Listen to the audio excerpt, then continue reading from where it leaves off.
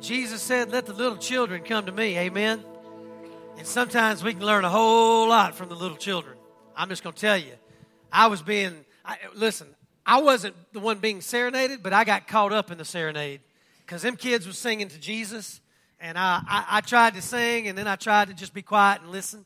I thank God for our children's ministry. I thank God for our children's leaders. I thank God for our volunteers. God is growing us, and I'm thankful for that. Young families plugging in, bringing their children to church. I'm so thankful that I had a mom and dad that brought me to church and raised me up in the church. Now, understand, church didn't save me. Jesus Christ saved me. But I was exposed to who Jesus is and what Jesus does at church, around church people. And so I'm so thankful to see that this morning. I am just a little bit fired up, okay? I'll be honest with you, it really don't take much to fire me up, but when you fire me up, you better look out.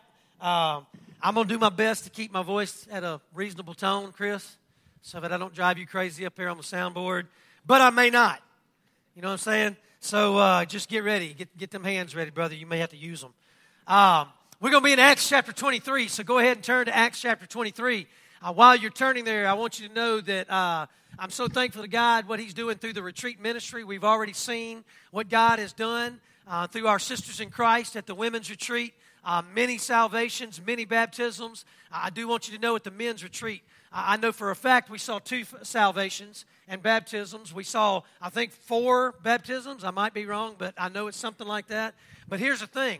As much as I celebrate those baptisms, I also celebrate those one-on-one conversations and prayers that I have with people who I see God changing their heart too, okay? Because I'm going to tell you something. God is worthy of our praise in the private moments and in the public moments. I believe that. And so what I saw at the men's retreat was I saw lives changed. Or as Brother Jeremy would tell you, maybe it's on the back of our shirt, I saw lives transformed, right? And you might have some of them guys sitting around you, so you better look out too. Because I think they're just as fired up as I am. And so if they're sitting around you, you might better be on guard. Because they might stand up and say, hallelujah, praise the Lord. And that's fine with me. So we're going to be in Acts chapter 23, and we're going to be looking at Paul again. And Paul makes a very bold statement in Acts 23. He's talking to a crowd, and we'll get to them in just a minute. But I'm going to go ahead and tell you what he says. He says, I have fulfilled my duty to God, and I stand before you with a clear conscience. That's what Paul says. Let me tell you who Paul was. Paul was God's child. Paul was God's ambassador. He knew who he was, he knew whose he was, and he knew why he was. He was here to do kingdom business, kingdom ministry. And no one could stop him from telling the truth about Jesus Christ. And it didn't matter how much they beat him. It didn't matter how many prisons they put him in or how far in the prison they put him. Paul would not shut up about Jesus Christ. And I'm going to tell you, church, we need some church members who won't shut up about Jesus Christ. In their house, in their school, in the workplace, and in this world, no matter what comes. That's what we need more of. Now, I'm a movie fan. You know, me and Shane Middleton, we talk a lot about movies because me and that boy like to go see some movies. I just love movies, you know. And one of my favorite movies is an old movie, and I'm going to probably age some of you. It's the movie Robin Hood, Prince of Thieves, with Kevin Costner and Morgan Freeman in it, okay? Some of you cats are too young to remember that, but, you can always go back and look at it on Amazon or something like that. But in that movie, how? Oh, it's on VHS? Well, are we really that old, John? Hey, listen, if you need it, you can go borrow John's VHS tape. Because I have DVDs, and those are even outdated now. So, but listen, in that movie, Kevin Costner played the role of Robin of Locksley. He was the Robin Hood. In that movie, at the very beginning, he's locked up in a prison, because they were fighting the Crusades. And there was this cat played by Morgan Freeman. His name was Azim. And Morgan Freeman was a warrior, man. I mean, he was a fighter, but he was in prison. And listen, in that prison, they were killing people. I mean, they were killing people. And look, Robin of Locksley and Azim, they were going to get the death penalty. They were going to die. But, Robin, he's a pretty sly dude. He's pretty cool, pretty sneaky, and he got out. Well, when he got out, he set Azim free, right? He set Azim free, and so they're running through the streets, and Robin Hood, he tells him, he says, hey, man, I'm glad you're free, but you need to go your way, and I'm going to go mine. And Azim says, no, I ain't going nowhere. I'm with you. He said, what are you talking about? He said, you saved my life. I cannot leave your presence until I save your life. And in that movie, at the end, right, they have gone way, way away from Azim's country. He's away from his wife. He's away from his kids. He's away from everything he knows. He's in a foreign land, in a foreign place, but he gets the chance. Because at the end, Robin Hood is about to die. A bad dude is about to kill him, and Azim takes that dude out. He kills the guy that was going to kill Robin Hood. And here's what he said. It's one of my favorite lines in the movie. I mean, he's tired. You can tell he's tired. You can tell he's ready to go home. He looks at Robin Hood and he says, I have fulfilled my vow. And he turns around and walks off, right? He says, I have fulfilled my vow. What I see in Acts 23 is a lot like that. Paul, he says something really like that. But this ain't a movie, okay? This ain't a movie. This is real life. And this wasn't just a physical thing. This was a spiritual and eternal thing, right? Paul says, I have fulfilled my duty to God. And I can stand right here before you today with a clear conscience and say that. And so I want to ask you a question. Or actually, I want you to ask yourself this question. What is my duty to God? Ask that question to yourself right now. Brother Jeff, what is my duty to God? Well, I want to answer that for you, okay? I want you to answer it with me through the Scriptures. In the Old Testament, that word duty, here's what it means. It means sending forth one's hand to accomplish an important task or responsibility. In the New Testament, the word duty actually conveys the idea of being in debt or under obligation to someone else who has paid a price for you. Ooh, that's pretty good, right? That's what the word duty means. So ask yourself this question. What is my duty to God? In the Scriptures, we find answers, okay? In the Scriptures, we find answers to that question. If you say, Brother Jeff, I want to know what my duty is to God. I want to know what obligation I have. I want to know what responsibility I have. I want to know what my important task is. Well, let me tell you. In Deuteronomy chapter 6, verses 4 and 5, you don't have to turn there, just listen. Deuteronomy 6, 4 and 5 says, Hear, O Israel, the Lord our God, the Lord is one. And here it is, verse 5. Love the Lord your God with all your heart, with all your soul, and all your strength. Your first duty. What is my duty to God? Is to love Him. Why? Because He first loved you. And He so loved you that He gave His one and only Son, Jesus Christ, to live for you, to die for you, and to rise up out of that grave for you, to defeat your sin once and for all so that you could stand in the righteousness of Jesus Christ. What is my duty to God? My duty to God is to love the Lord my God with all my heart, all my soul, all my strength. Deuteronomy 10, 12, and 13 says, And now Israel, what does the Lord your God ask of you? Right? What does the Lord your God ask of you? But, and here's the answer, to fear the Lord your God, to walk in obedience to Him, to love Him, to serve the Lord your God with all your heart and with all your soul, and to observe the Lord's commands and decrees. Another favorite verse, and I love this one because not too many years ago, when Marty was teaching at OCS, this was their theme for the year. This was their theme. They had it plastered all over the walls at OCS, and I would walk in and see it, and I'd go, that's it. You want to know what your duty to God is? Here it is. Micah chapter 6, verse 8. He has shown you, O mortal, what is good, and what does the Lord require of you? Brother Jeff, what is my duty to God? What is required of me by God? Are you ready? I think you know it. Micah 6, 8. To act justly, to love mercy, and to walk humbly with your God. What is my duty? I'm going to tell you, the Scriptures tell you what your duty is. The Scriptures tell me what my duty is. And listen, we could say, hey, that's enough right there, and it is. But there's more. There's more to it. As children of God, we should love Him. We should fear Him. We should walk in obedience to Him. We should serve Him. We should observe His commands and His decrees. We should act justly. We should love mercy. And we should always walk humbly with our God. But in Acts 23, Paul, he's in a rough spot. Anybody in here ever been in a rough spot? You ever been in a rough spot? Okay. Some of you might be saying, Brother Jeff, I'm in a rough spot right now. Let me just tell you something. Your circumstances don't change your duty to God. Your circumstances don't change your duty to God. Just like your circumstances don't change God's love for you. Your circumstances don't change God's love for you. You may be in a place right now where you're hurting and you're lonely and you feel like God's not there. Let me just tell you something. God don't make promises and not keep them. He makes promises and He keeps them. He's the promise keeper. He's the way maker. And God says, I will never leave you. I will never forsake you. So many times as Christ followers, we think, He'll just give me whatever I want whenever I want it. No, that's Burger King. Okay? That's Burger King. They give you what you want when you want, and I'm going to tell you something, even they screw it up. Okay? But let me just tell you something, God never does. God gives you what you need when you need it. According to His plan, according to His will, according to His purposes. And so in Acts 23, Paul's in a rough spot. He's back in Jerusalem, and guess what he's doing? I'll tell you what he's doing. He's sharing the same testimony and the same gospel that he has been sharing to the Gentiles all over Asia. Ain't nothing changed, but he knows where he's at. He's in Jerusalem, okay? Let me just tell you, I shared this last week, and I'm even going to share it tonight as I introduce a new series called Testimony. Do you know what testimony is? Testimony is telling everybody I was an enemy of God. Enemy.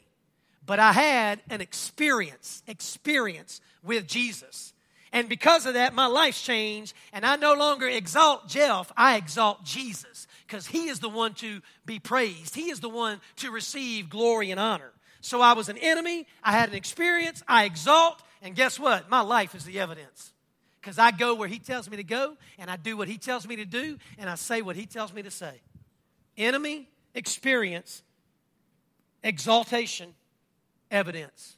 That's what a testimony is. And so Paul's doing that. But the Lord, he led Paul to preach the gospel to all these Gentiles. Paul was faithful. He did it. Wherever he went, whoever he came in contact with, he told them about Jesus. And listen, churches were planted. Churches were grown, and churches were still growing. Gentiles all over the world being saved. But the Lord led Paul back to Jerusalem. Paul always knew that God was going to get him back to Jerusalem. And as a matter of fact, as we see in other scriptures, Paul actually told the churches, bye, y'all. And you know why he told them bye? Because he thought he was going to die in Jerusalem. He thought he was going to die in Jerusalem. He thought that was the finish line. And so guess what happens? He shares his testimony. He talks about Jesus, and he gets arrested. He gets arrested. And Paul now finds himself out of the jail and on the steps.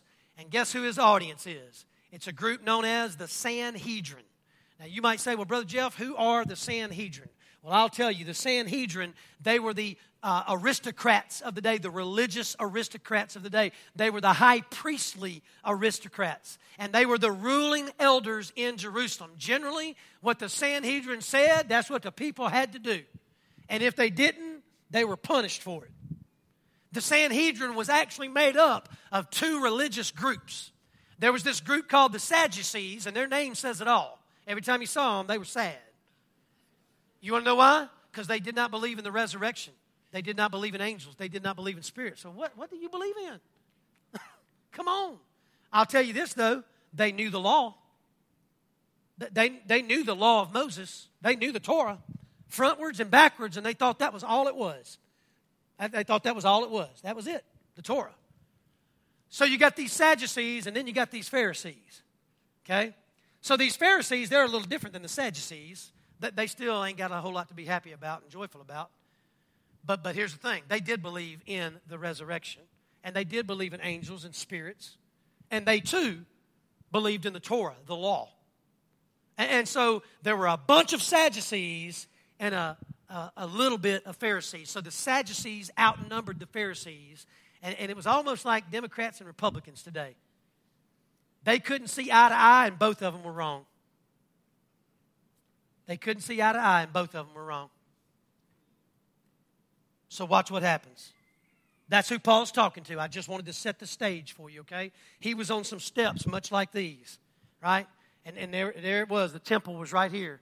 And here was this group of aristocrats right here in front of him, okay? That's where he was. He was on the steps.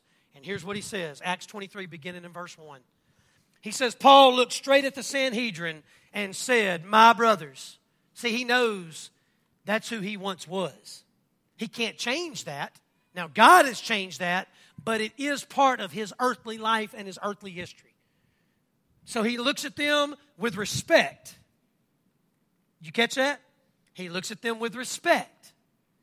Okay? He's not pointing fingers. He says, my brothers. He's inviting them into this conversation he's about to have. My brothers, I have fulfilled my duty to God. Notice he didn't say I have fulfilled my duty to the church or to the temple or to the Pharisees or the Sadducees. He says, no, I have fulfilled my duty to God. And he says, in all good conscience, to this day, I have fulfilled my duty to God.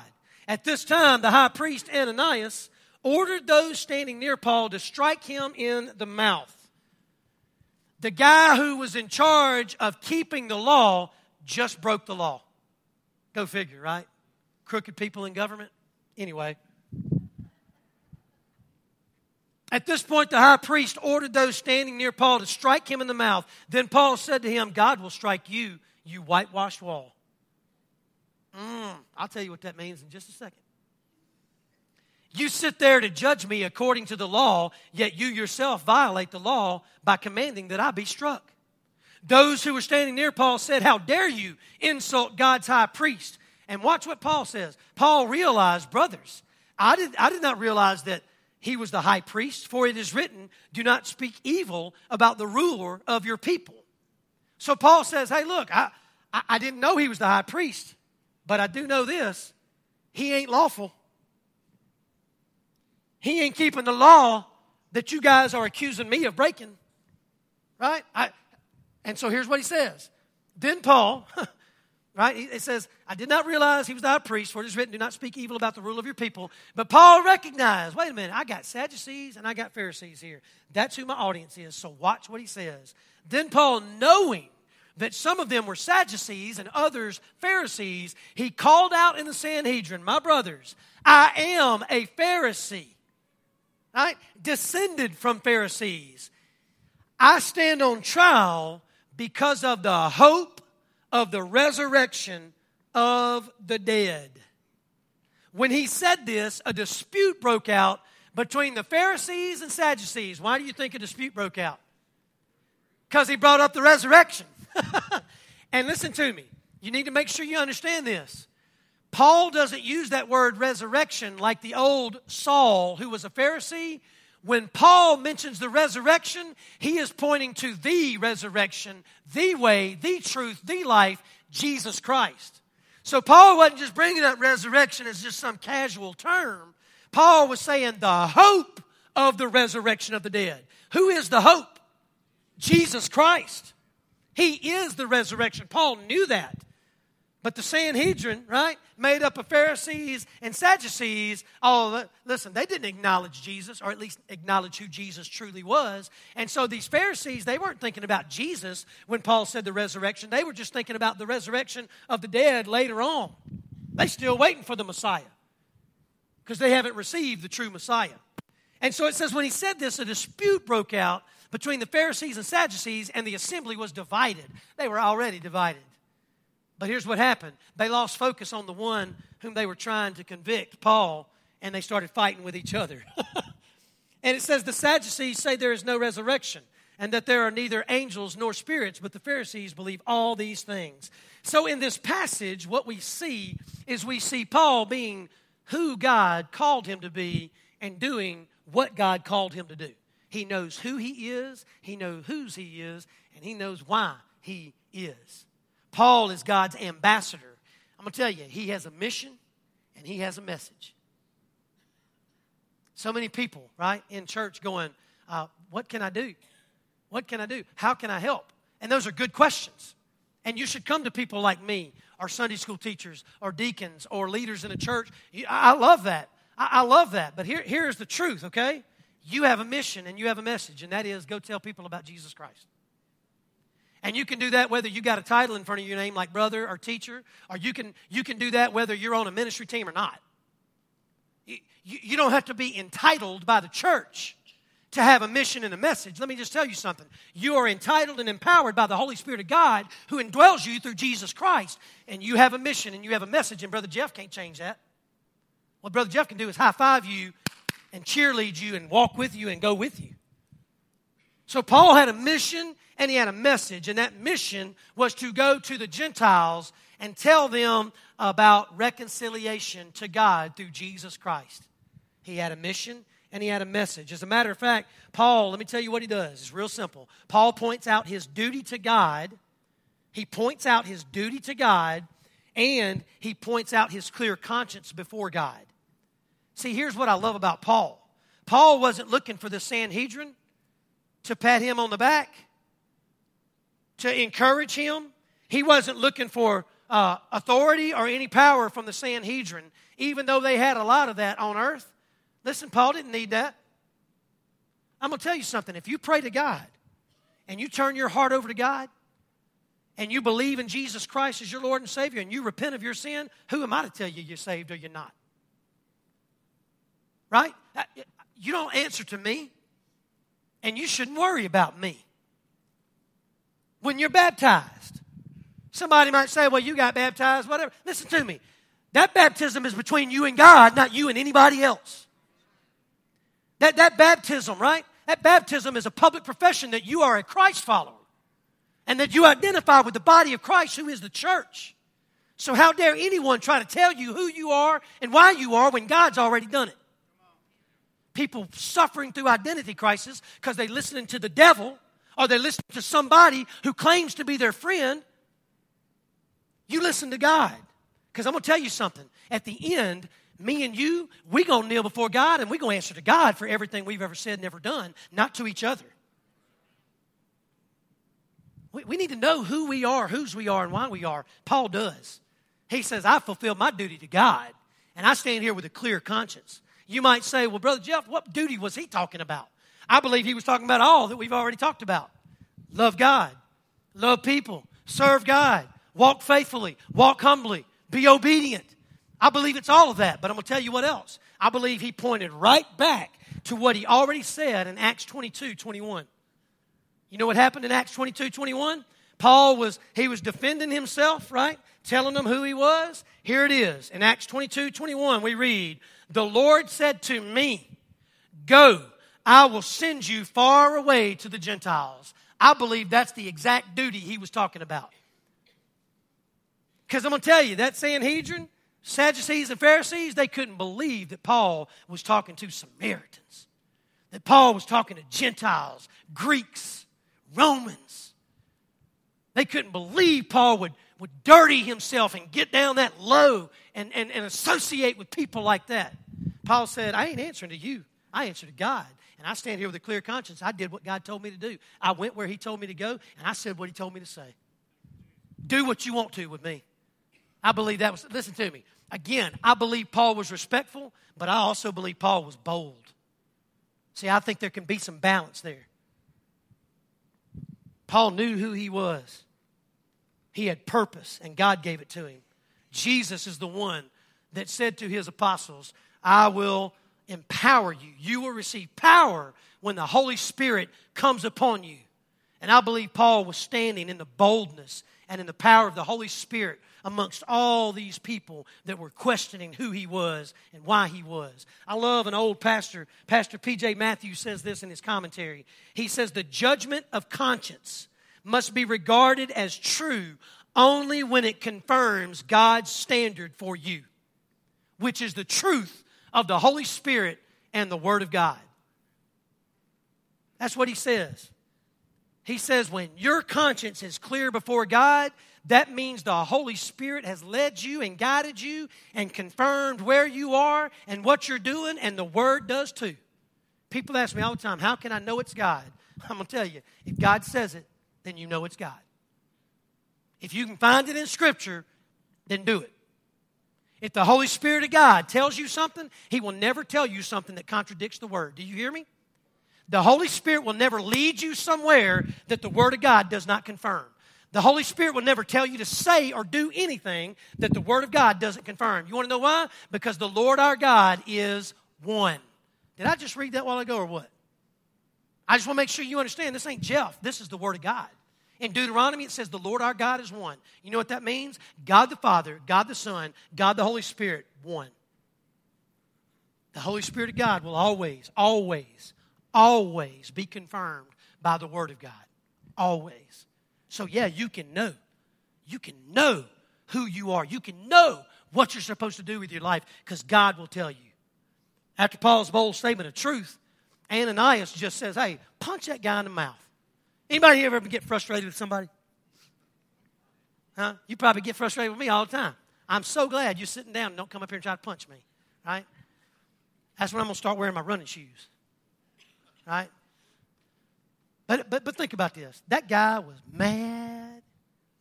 He was mad. And listen, he actually thought he was doing God a favor. He thought Paul, when he was Saul, thought he was doing God a favor. He thought he was doing God a favor, but he was not in the Spirit. He was trying to satisfy man. That's why Paul said, I was a Pharisee among Pharisees. I was a Pharisee descended from Pharisees, right? That's why he said that. It was all about man patting me on the back and man's acknowledgement and me climbing the ladder of man. That's who Saul was, but he's Paul now because God changed his heart, changed his name, changed his direction. And so Ananias says, punch this guy in the mouth. I found out about Ananias, and I love to research, right? I love history. And so I don't just take a name and go, oh, okay. I like to say, okay, let me find out more about this guy. So I was looking at a commentary by Dr. David Jeremiah. He's another one of my favorite preachers. I think you probably already know that. But anyway, Dr. David Jeremiah, listen to what he says. He says, this act of cruelty by Ananias toward Paul was not out of character for this man. He was a man who completely abused his power while in office.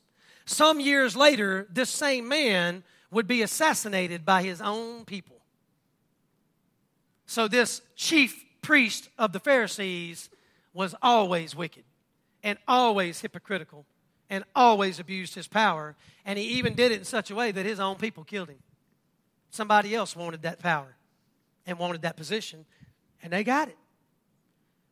So do you think Paul, led by the Spirit of God, said what he said? You whitewashed wall.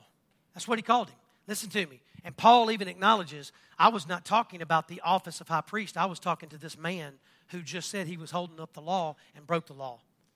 So Paul was not being disrespectful to the office. He was calling out this man because I believe the Holy Spirit of God showed Paul who he was. You whitewashed wall. You know what that means? You're a hypocrite. You're a hypocrite. You're a fake. You are not who all these people think you are. Paul called him out. He called him out. And I believe the Holy Spirit of God showed him that. You want to know why? Because Paul, and I'm telling you what theologians tell us, at this time of his life, do you know that Paul was almost legally blind? Think about that for a second. So most theologians said that Paul couldn't even really see who this guy was, which means that's why he didn't know he was the high priest. He didn't notice his decorated garb, right, and his tassels. Paul just heard this guy breaking the law and said, who are you? You're supposed to be upholding the law, and you're not. You're a hypocrite. You're a whitewashed wall. That's what he said. But I'm so glad Paul doesn't stop there. Paul, he tells them who he is. He tells them whose he is. He tells them why he is.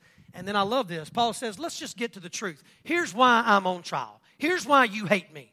Here's why you don't want me to be doing what I'm doing. Paul points to the hope who is Jesus Christ as the resurrection of the dead. That's what this is all about. Paul is preaching Jesus, teaching Jesus, exalting Jesus. What's a part of our testimony? Or it should be? Exaltation of Jesus. Not Jeff, right? Not my church, not this thing or this person or that. No, your testimony should always be about exalting Jesus. If you share your testimony and it ain't got Jesus in it, it ain't a testimony. Not a biblical one. If it ain't about Jesus, what he has done, what he is doing, and what you know he's going to do, you need to rethink your testimony. you need to rewrite it. Because Jesus has got to be all in it. And so he tells them about Jesus, the hope of the resurrection. And that immediately, right, divided the Sanhedrin. I love this, though, because the Pharisees, when he said resurrection, they're thinking, oh, yeah, he is a Pharisee. He's talking about the resurrection that we're talking about. No, he is not. You missed it, boy. But that's okay, because now y'all fight with each other. And Paul's back like going, look at them. Right? And I love this, because another pastor of mine that I love to listen to is Pastor Tony Merida. I studied a couple of his books in college when I was getting my biblical studies degree. And I love Pastor Tony Merida. When I read his books, I was like, okay, I got to find this guy and listen to him. If you ever want to listen to a good preacher, I'm just telling you, that guy can preach. Listen to what Tony Merida says. Paul pointed out the real issue of his trial. His belief in Jesus' resurrection separated him from the rest of the Jews, including the Pharisees.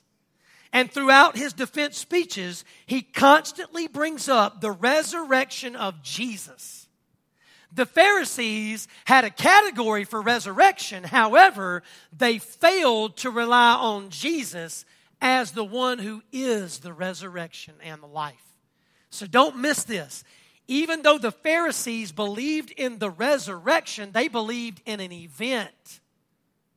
Do you hear me? They believed in an event that will happen someday, but they did not believe in the hope of the resurrection, who himself said, I am the resurrection, Jesus Christ. And so Paul's goal wasn't just to get the attention on the Sadducees and Pharisees and take it off of him. No, Paul wanted them to hear the truth of what the resurrection really was. The resurrection is not an event. It's a person. It's Jesus Christ.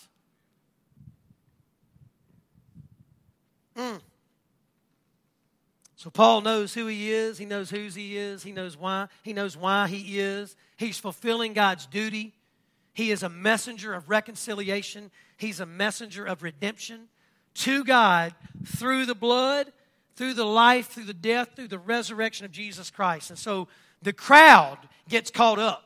And they start to fight. As a matter of fact, they start fighting so violently with each other that the Roman guards who were there with Paul, they actually said, we got to get this guy out of here. They're going to tear him apart.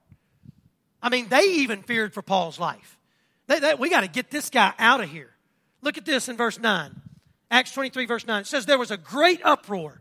And some of the teachers of the law who were Pharisees stood up and argued vigorously. We find nothing wrong with this man. What if a spirit or an angel has spoken to him? The dispute became so violent that the commander was afraid Paul would be torn to pieces by them. That means they think he's going to be dead. Let me ask you a question. When Paul saw this happening, and he's standing there, right, shackled. He's standing there in cuffs and in chains. Do you think just for a minute, let's be fleshly here for a minute, okay? Let's think like a person who is flesh and blood. Do you think just for a minute he's going, this is it?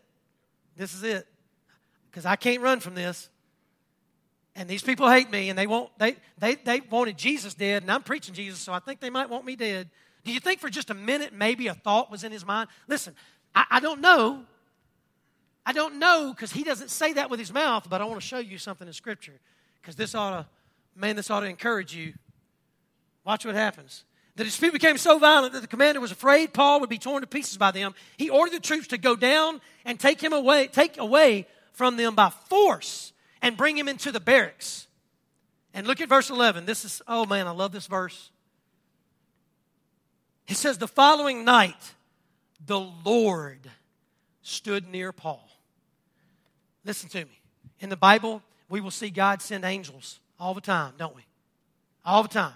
He'll send angels to attend to his children. Who does it say stood near Paul? The Lord himself. I'm going to tell you something. Angels are powerful, right? One angel could kill thousands of men. They're powerful.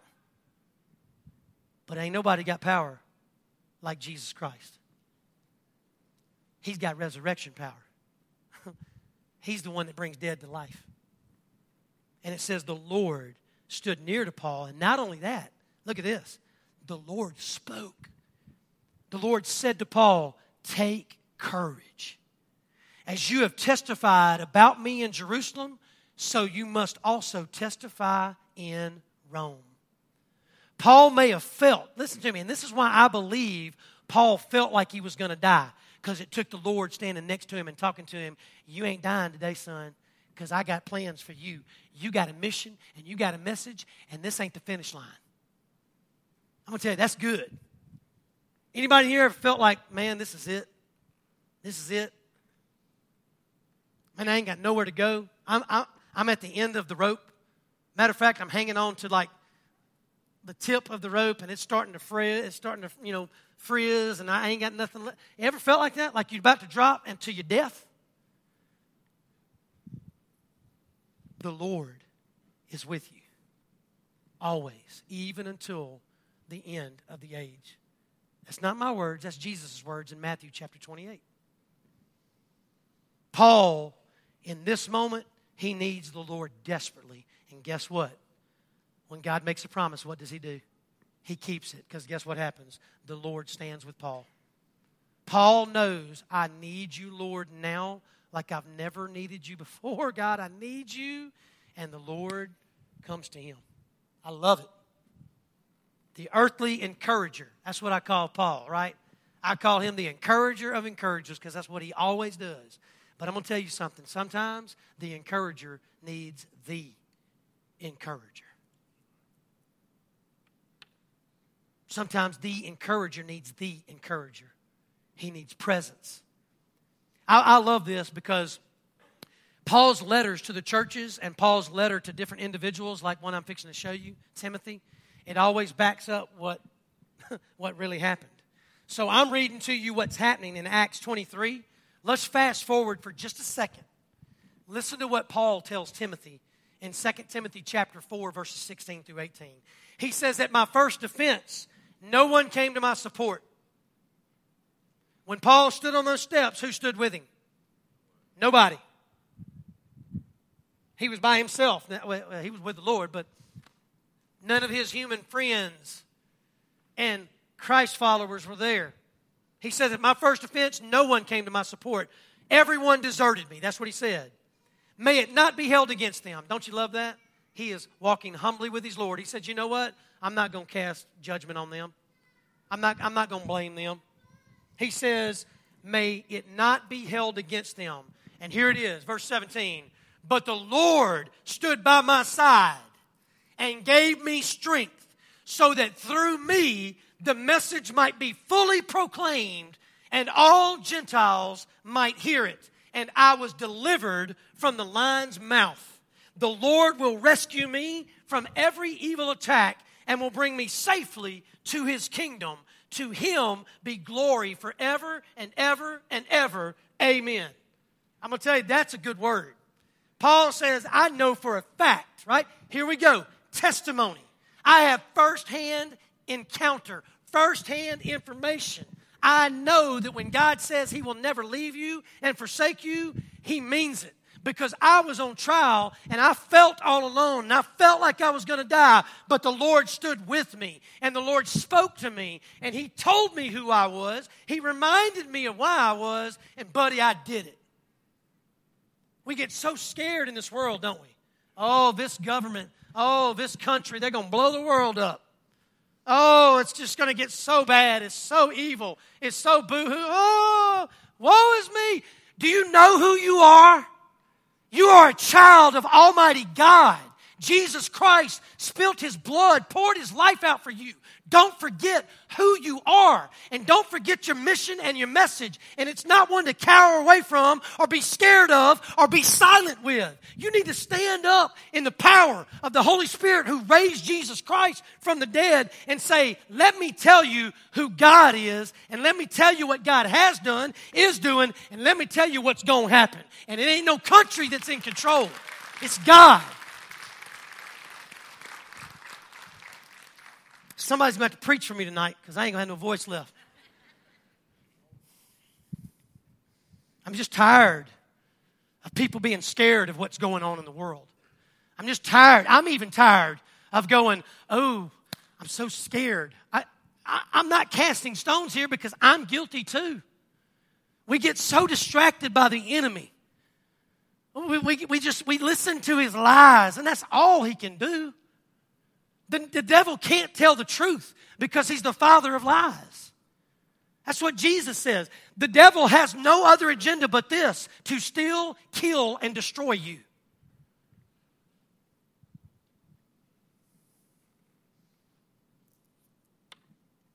The Lord not only stood with Paul, the Lord spoke to Paul. Don't you love that?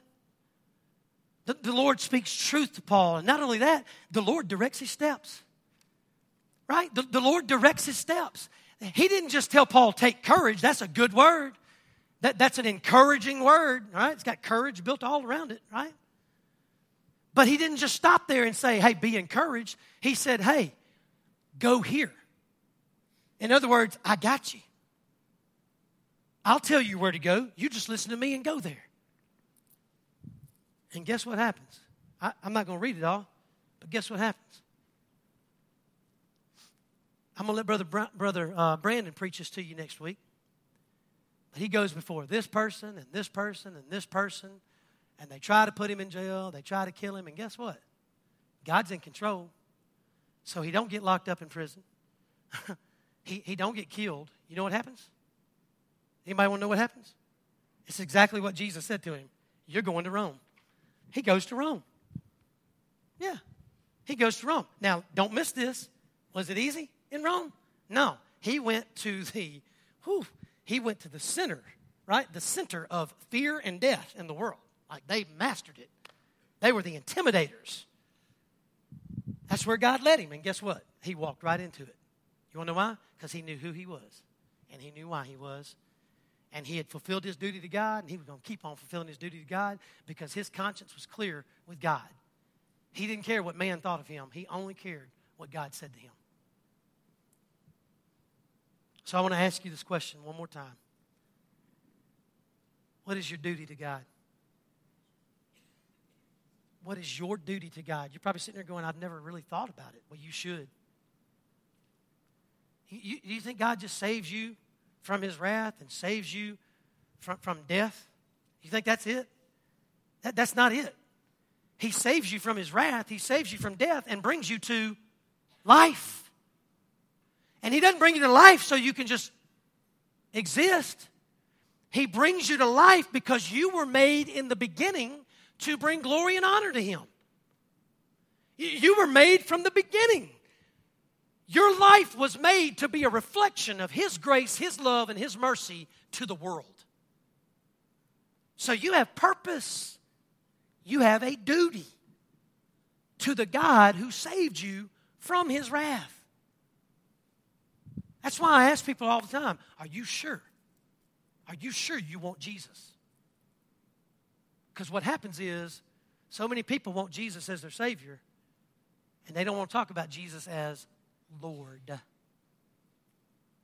Oh, save me from God's wrath. Save me from hell, because I want to go to heaven, but in between, I'm just going to do what I want to do. Again, I'm not going to judge your salvation, but you better rethink. You better rethink your conversion. Because if you ain't being transformed by the one who transforms, Jesus Christ, you may not have him. Where there's no fruit. Where there's no fruit. Because guess what testimony is? I was an enemy. I had an experience with Jesus. I exalt Jesus. And my life is the evidence. There will be evidence. There will be evidence of God's hand on you. Can't help it. God's fingerprints are all over this world. It's called general revelation. When you go outside and you look at beautiful things that are, when you watch that sun come up and those clouds turn yellow and pink, and man, that ain't no accident. Man, don't give nature no credit for that. That's God. That's his fingerprint. When you look in the mirror, look at the eyes, right? Look at the shape of your nose. Look at your ears. Well, I can't look at my hair, but you look at your hair. Look at your hands. Like, right? No fingerprint exactly the same, ever. Ever. Ever has been, ever is, ever will. Are you telling me that's accident? No, that's God. God's fingerprint is your fingerprint. You are God's fingerprint. So you have value, you have purpose, you have a mission, and you have a message. That's your duty. Love God, love people, walk humbly with Him, obey Him, serve Him, and you serve God by serving others. Sometimes the places might be comfortable. Sometimes they may not. Sometimes the duty is hard. Sometimes it's hard because you know you're about to get attacked or you know you're about to get rejected. Here's the thing. When I tell you about Jesus, you ain't rejecting me. You ain't rejecting me. You're rejecting the one who loves you and the one who saved you. Right? You're not rejecting. I didn't lose. You lost if you said no to Jesus. I'm going to go to the next one. And I'm going to tell the next one about Jesus. Because that's what I've been called to do. You see, as Christ followers, it's real simple.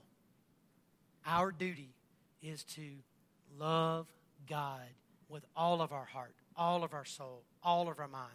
I'll use one word, completely. Our duty is to love God completely. Our duty is to serve God faithfully. That means sometimes we're going to have to go where we don't want to go, but God said do it.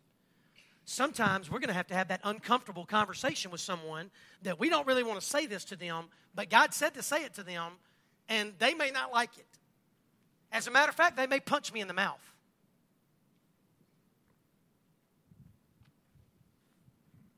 Love God completely, serve God faithfully, and trust God continuously. Isn't that's hard. That's hard. I'm not going to preach another message. I know y'all ready to go. Trust God continuously. Continuously. That means when the flames get hot, when the water gets high, and you want to get out, when you want to find the nearest exit, but God says, no, stay here. Like Rome. Somebody just used two words that I used at a retreat. I just heard it. Don't quit. I think I heard that this week. Because it's easy to quit.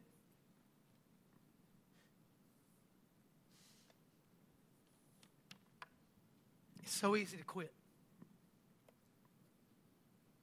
But God never does. God never quits. Praise God, amen. What's your duty? What's your duty to God? Are you doing it?